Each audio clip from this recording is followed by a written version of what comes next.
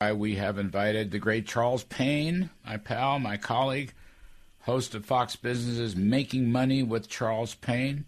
That's 2 to 3 p.m. Eastern Time, every day, Monday through Friday. Charles is the CEO of Wall Street Strategies.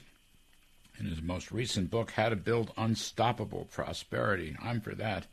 Unstoppable. Charles, thank you for doing this. It's a pleasure, Larry. Thank you. So, Charles, let's talk about this. Musk comes in. This is a very noble effort on his part, if you ask me. My question to you is, first of all, is a free speech platform on social media, is that a good business model? And second of all, how do you read this? Now Twitter is taking defensive actions. They're putting up a poison pill. They're trying to stop the guy. What do you think about this story? Well, first on the free speech part, I did a lot of work on this, and listen, I've been stuck in Twitter stock for a few years. So, right. A lot of people have opinions on it. I'm stuck in it, so and I go back, and it's really amazing if you look at this, the growth they had, the stock market, the user, daily average users, and all that kind of stuff. The day Donald Trump was inaugurated, Twitter shares are trading at $16 a share. That quarter that he left, they reported their numbers. They were amazing. The first day of their earnings report, that was February 1st. He had been out of office for a week. The stock was up 13%. A week later, it was up 24%. It got up to $77 a share by March 1st. And essentially, it's been downhill since then. And I think that Twitter really started to confuse, anybody, like a lot of folks who invest in the market and without doing their work, or, started confusing luck with skill. And they thought maybe we can get this guy off the platform. And since then, of course, they've doubled, tripled, quadrupled down with this nonsense, getting people off the platform, shadow banning them. I was banned for 10 or 11 days and never given an explanation. So I know the free speech model works. We know the social media platform model works, but it's got to create engagement. This year, TikTok will do $11 billion in ad revenue. That will be more than Twitter and Snapchat combined.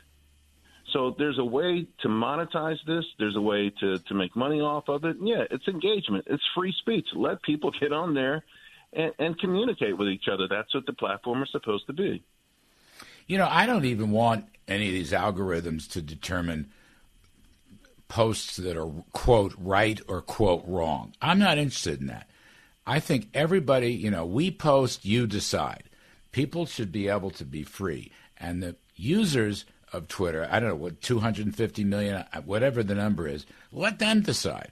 I don't want anybody to gin up any reasons not to post. Now, there are strict limits on decency, okay, child sex, that kind of thing. That's from the 1996 Telecoms Act, the so-called Decency Act.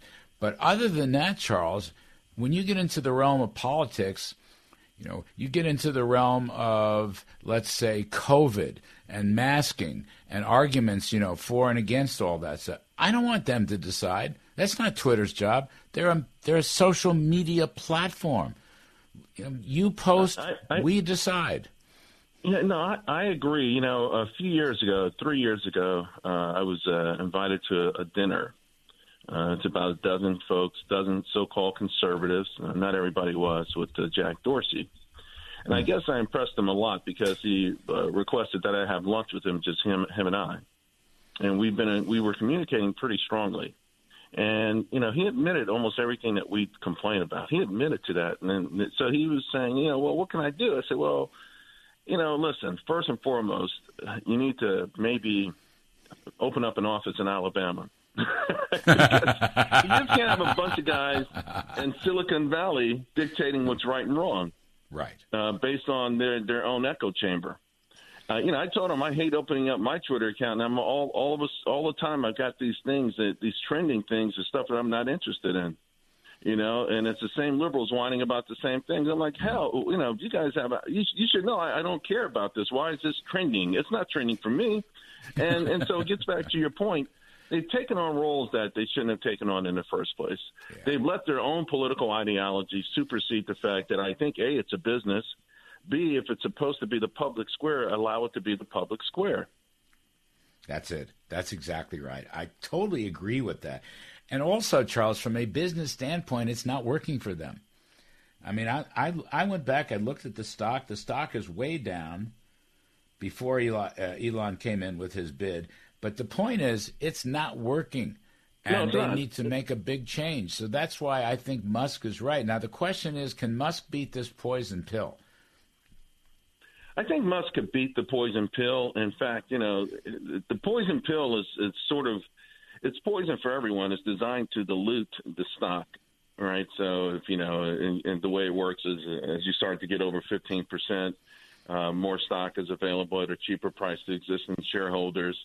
But it dilutes the whole pie. It really is almost a kamikaze kind of thing. Like, we'd rather burn this whole thing down than let Elon Musk take it.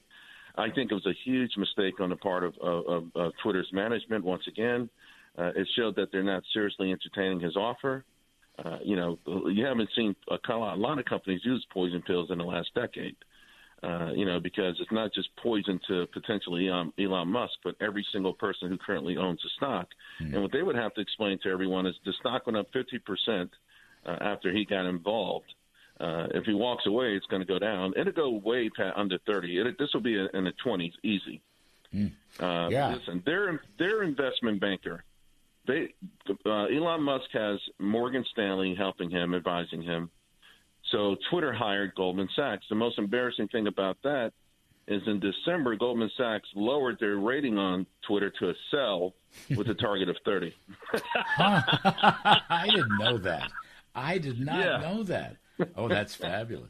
Well, Morgan Stanley's smart, but there's some pretty big investors. You've got Paul Singer at Elliott Management. You've got Kathy Woods at ARK. I think they're going to side with Musk in this. So Thursdays, Kathy Wood came out with a new target on Tesla, $4,600, a $5 trillion market cap by 2026. And the reason that's important, of course, CNBC went on the attack as soon as this came out. So did all the other folks, but, they were trying to use economic logic or business logic. It was really all illogical, but pretty transparent. And before the day was over, you can start to see the shift in the reason why Musk shouldn't go after this is that there could be retaliation against Tesla. Liberals will stop buying Tesla. So I thought it was important that she put that out there. Like, she kind of and indirectly poo-pooed that by saying, this is going to be a $4,600 stock, and it's just another 4 years, a $5 trillion market cap. So there's some big people in there. There's talk of this guy, Thomas Bravo, coming in. I happen to like, the story. I've been trying to get him on my show for about 6 months. I'm not sure where he leans politically, but he's a very smart guy, private equity guy. Here's the thing, and this is really what it comes down to. If we had waken up to news that a private equity firm, you can name it, whatever firm you want, offered Twitter $54.20 for their shares, it would be big positive news. It would have been the biggest positive news story on financial TV and across the media world. Instead, it's Elon Musk. And they are afraid Elon Musk is going to take it to its roots, which is, what we thought it would be. And that is, again, the public square. They are so deathly afraid of him letting Donald Trump. This is really, if we're going to be honest about it, a Donald Trump story more than anything else. It really is. Yeah, no, I think you're exactly right. So is this a shot across the bow to Facebook, to Google, YouTube, that kind of thing? These guys, the hegemony may be over. Other investors may go after them for the same reason that Elon's going after Twitter? It is to a degree, but I think they also have their own issues in terms of, okay, once we grow this platform, how do we monetize it? Of course, they're all still in the crosshairs of regulators on both sides of the Atlantic. So they already have their issues. Their stock has been stuck, particularly Facebook. That whole metaverse thing with Facebook was a Hail Mary. They really should have done it 2 or 3 years earlier. They shouldn't have announced it. When they did it and the way they did it was so was so flamboyant that everybody else was like, me too. I'm a metaverse. They should have. Mark Zuckerberg probably should have been doing that 3 or 4 years earlier, but he did see that. Hey, once you get past organic growth with this stuff, how do you monetize it? Charles Payne, host of Fox Business, Making Money with Charles Payne, my pal, my colleague. Thank you, Charles. We appreciate it, buddy. You got it. Talk to you next week.